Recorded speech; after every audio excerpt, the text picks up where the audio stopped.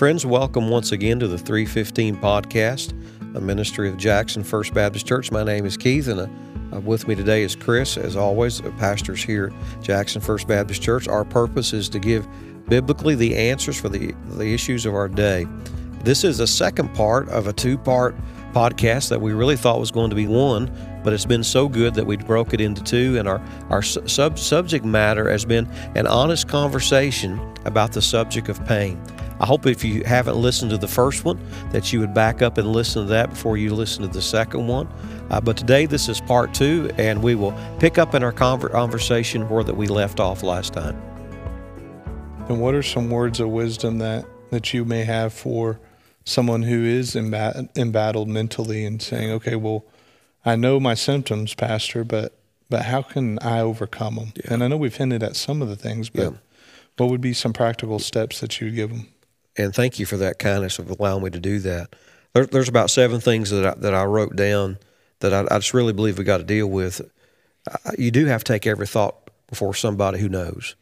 And God, first of all, know. And you say, well, I do that. Well, we know that means taking it before the Word of God. And folks will open the Bible and say, well, I was in Numbers. The first 6 chapters, I got nothing. Yeah. One of the things that people need to do is not only to have a Bible, but have the wisdom of fellow believers who can show you where to go. I believe every Christian should have counseling once a year. Sherry and I, at once a year, will either sit together by ourselves. There's 10 questions that I ask her, and she asks me every year. I think that I tell every couple I do marriage counseling, premarital counseling, come back in a year. Most people, they try to battle it alone. So you take every thought captive by getting in the Word and with somebody who knows the Word. A great topical Bible helps. Having a concordance, that's keywords for if you're going through pain. I actually just on my Gateway app that I have, I just put in the search engine the word pain, and 394 scriptures came up.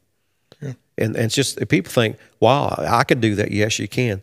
You also have to reject lies and views that your mental pain is your fault, because the devil's like, you did this to yourself. You have to reject that. I mean, I reject the fact that I put this in my mind. Now, I'm created with a sinful mind, but I've been redeemed by the Lord, and now I have the mind of Christ. It's not that. And again, remember that the source of the pain, as we've already alluded to, is brokenness in the world. People will cause you pain. Yeah. People will say things flippantly, as you've already alluded to, and they don't even know it. I mean, because it becomes part of the DNA.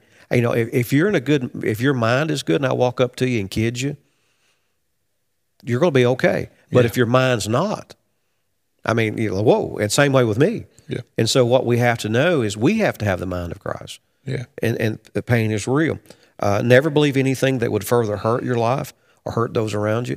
If you get in your mind, I need to lash out, or I'm going to be angry with someone. Sherry deals with physical pain. Mm-hmm. She deals with chronic migraines. She'll have anywhere from 10 to 12 a month. We've been to the doctors everywhere. Some people, it's just the course of their life. Either you get on medication and you just can't, you're like a zombie, or you have to work through it. I know when she's really battling it. And when she's really battling it, what I do is help her along that. Yeah. And we have to help each other. And don't hide it, and don't allow it to dictate to you. God is a redeeming God, and you're a child of the King. And if you keep in your mind, I'm the King's kid, it really, really helps you. And give God your pain. Mentally, God, I have to, Chris, I know it may not seem that, but I have to do that. Yeah. I have to every day. It happened this week, and I was talking to another brother through something, and I was like, I went straight to God and said, God, is there any validity in this? And he's like, how in the world how does God speak? Open the Bible. As a pastor, 1st and 2nd Timothy is my manual. As a Christian, Philippians is my manual. I go there every time, because Philippians 4, 7, and 8, it talks about think on these things. And if you'll go those particular things, and then after that, I just have people in my life, like you or whoever, like, hey, what are you thinking? And folks, we need that together. And there's so much more, but I just want to tell you that God mentally is never rocked. Yeah. Isn't that cool? It is. Yeah. Well, and what I liked about your 7 points, and you actually had written it under your first one, Yeah. is that in these steps, you're the one that becomes in charge and not your emotions. And I think sometimes the battle of the mind, our emotions dictate our reaction instead of us dictating. And so I think these are great steps for us to work through when we are embattled, and knowing that if I am wanting a way out of it, then I got to put my step forward to work toward it. And I know it's hard, but the first step's always the hardest. But once we begin stepping, then we realize that God has more for us and that He can work through it. Let me try to dig a little deeper out of your thought process right here. Just came to me. Did I hear you correctly that maybe there's people that want to stay in that mental state for a little bit? I think it can. And part of it is in the battle of the mind is if I'm not getting the attention that I want, I'm going to take measures to get that attention. And so what we create is this victim mentality. And it's not that you're not a victim. I mean, things aren't going your way and things are painful to you, but you use all of your circumstances to turn your attention. And what you'll do is you'll embellish the truth or lie about how serious something is just so that you can impart empathy and sympathy from others so that you get that emotional response of love.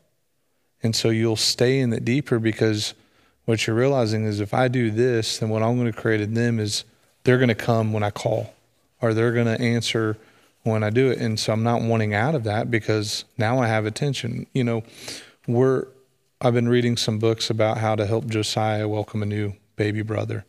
And he's a loving kid. He's done great with the other babies here at the church, but I know it's going to be different when we have a baby in the home. And one of the guards on that is a lot of the parenting books and things say, don't be surprised if your child regresses because they're not getting the attention that they once had fully from you. And I think that sometimes in our minds is, well, now that someone, new's coming, I'm not getting what I used to have, so I'm going to act out or act differently to get that. And I think that's where a lot of people want to stay is because they start getting that emotional response and they're like, okay, so now what do I do to get that from them again? Mm-hmm. And I think that's where people stay is, and it's not saying that we don't love people through it, but even that side of the mental battle is one we have to help them realize that, like, I love you. You don't have to be in pain for me to love you. Yeah. And I still care for you, but we got to realize that a flat tire is not something that the world's going to end over. Mm-hmm. If there's a flat tire, you have roadside assistance, call them, like how to mature in your walk. And so not making everything an extreme big deal just so that you feel like you're loved in that moment. And I think that's a major battle if we're not careful that we'll desire to stay in that maybe isn't long-term going to produce the results that God has. It's a dysfunction, certainly. But I wanted you to talk about that because it just came into my mind. That's an area that a lot of times mentally we don't talk about. One of the things that we do in ministry is here, I always say this, I am not going to forward you by your dysfunction. Yeah. Because if someone acts out dysfunction, for other words, the squeaky wheel gets the grease, I'm not going to do that. And folks, if you're helping someone through that, you cannot compensate because we use the word enable. Yeah. That enables that person to continue in that dysfunction. And one of the hardest mental things that you do is when is the time to do that? Yeah. I think it's always the time to do that. Because you'll do that with Josiah. You won't allow him to do that. No. And folks, if you're helping somebody, or you probably should reach out. If you're on the opposite side of that, sometimes I'll say this to the Lord because it's scriptural. God crushed that in me. Yeah. And I'm married to godly woman whose acts of kindness and help and love and service and sacrifice to me is beyond measure. And one of the greatest things that she has is the strength of mind to not let me do that mentally. And again, that goes back to connectivity in Christ. Yeah.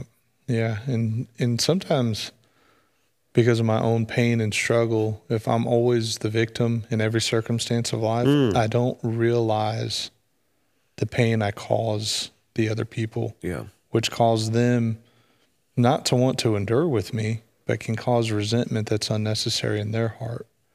And so I would rather, I guess I'm trying to speak to is that we would desire harmony and, that's good. and Christ-likeness over a pleasure, because essentially it's pleasure. I want to be loved. I want to be cared for. I want to be pleased. If we can desire relational value more than self-pleasure, I think that would help us out of our victim mentality. Yeah. And I think this is a good probably segue into our third section of our time. And I suspect that this we've almost gone an hour and we've got some time to go. This may be a two-parter that our media director breaks it into. But there's physical pain, there's mental pain, and then there's spiritual pain. Spiritual pain is non-physical pain that can make physical and spiritual pain worse. So actually, it's in reverse, Pastor. If I'm spiritually strong in Christ, then I can handle these others better. Yeah. But spiritual pain is real. It is, and sometimes those other pains can impact this. But I think you're right up the front. If I can be right with Christ, then the others become enduring. If I'm not right with Christ, then my chance of endurance or preservation is going out the window. Yeah. I looked up a website called OSF Healthcare. They dealt with it more as far as your spirit being not necessarily when we say spirit, we thought the Spirit of Christ. Now that you're in Christ spiritually, we're born spiritually dead. We don't have a relationship with Christ, and God brings us to spiritual life. But the article I read said this, that people in their spirit, in their psyche of their life, that they struggle in 4 different areas: with meaning, with forgiveness, with relationship or relatedness, and with hope. Some people really spiritually do struggle. We talk about our students. It is a terrible struggle if you don't know the meaning of life and your purpose in life.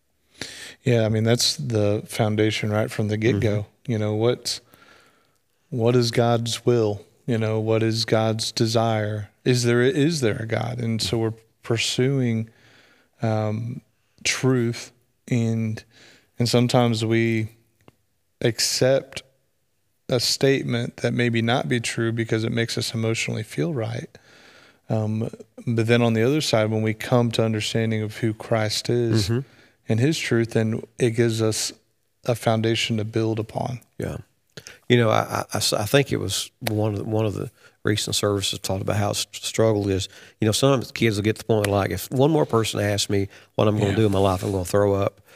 Spiritually speaking, you have to come to a place that you trust that God's in charge, which goes back all the way to the beginning of that. We live in a broken world, and that God is over that.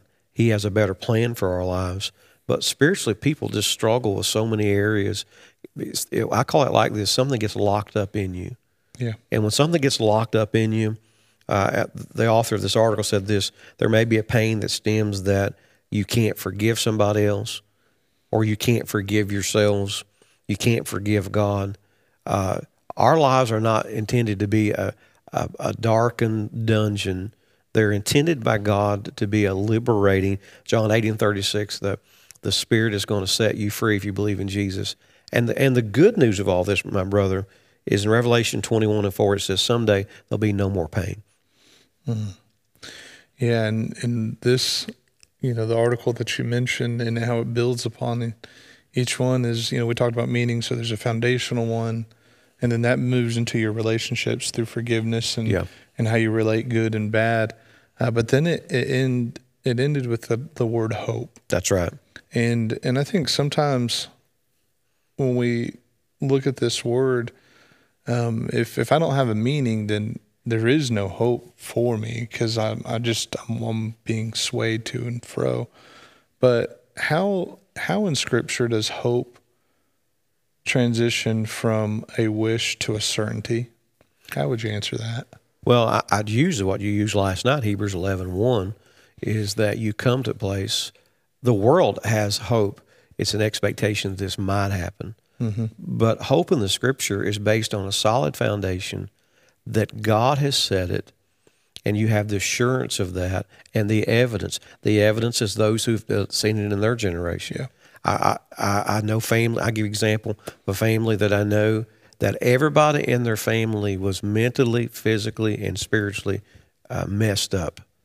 But this one person chose, as a young person, that when the gospel presented to them, that they embraced every part of it. They began memorizing Scripture, and they began to say, who I am in Christ. They began to claim in the promises of God. And I watched that person begin to come out of that lifestyle.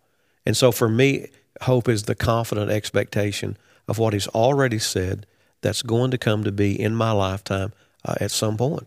Yeah. And so I just, for me spiritually, when somebody says to me, I got hope, and then they waver, yeah, they didn't have a foundation with that. And what you taught last night is so evident, true, that when you have that, you realize He's a creator, the Creator is a sustainer, and He is the soon coming King. Mm-hmm. And so that's how I would answer the question. Yeah, which I think is so good for us to be mindful of, is that when we have Christ, we don't just receive salvation and then that's it. And He's like, all right, now go do what you want. Yeah. He sets us forth with His plans and His ways, but not just to no avail. It's like, I'm setting you forth on this path because of what I have is so much greater than what you'll endure on this earth.